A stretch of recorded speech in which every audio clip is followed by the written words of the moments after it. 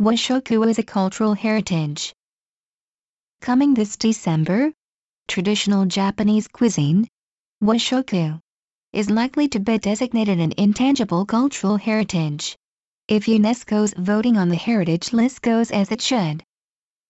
If that happens, Washoku would join 21 other important Japanese cultural assets such as kabuki, no, and traditional Ainu dance already accepted by UNESCO. This would be the first Japanese food item to make that list, joining French cuisine, the Mediterranean diet, Mexican cuisine and Turkish ceremonial dishes. Japanese cuisine is indeed unique in the world and deserves a recognized status. The UNESCO designation is aimed at protecting social customs, rituals, craftsmanship and other traditions inherited from the past that may not have a concrete, physical form. Protecting Washoku not only gives Japan's culture a boost in advance of the 2020 Olympics, but also helps to counteract the negative image of food safety after the Fukushima nuclear crisis. Traditional Japanese cuisine has always been safe, healthy and delicious. Perhaps even more threatening to Japan's cuisine is the increasing presence of mass-produced, often unhealthy factory-made food products marketed by large, multinational corporations. Washoku, like the best local cuisines all over the world, stands against that corporatized view of food consumption.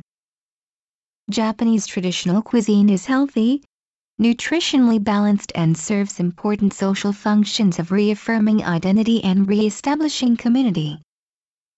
The long life expectancy of Japanese comes in large part from this cuisine. Washoku also expresses an essential respect for nature in the cycles of the year.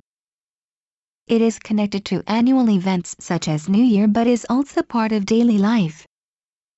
The delicate, visually appealing presentation of this food is a big contrast with the plastic-wrapped, machine-made food sold everywhere in Japan. Japan's cuisine should be recognized as special too, in the ways it encompasses many different climates and food areas along the long, North-South archipelago. Japan's contribution of umami, a deeply savory taste at the heart of much Japanese cuisine, as the fifth flavor also deserves recognition. Will the designation of Washoku as an intangible cultural asset spur a revival of local food in Japan? Will a younger generation set aside the hyper-marketed, factory-made food products and focus on the beauty and taste of traditional cuisine? Those questions may find an answer soon. The UNESCO designation would at least help the lovers and creators of Japanese cuisine hold the line against the siege from big companies and perhaps instill a bit of curiosity, and even pride, in more people about what is one of the most marvelous expressions of Japanese culture: its food. The Japan Times, November 3.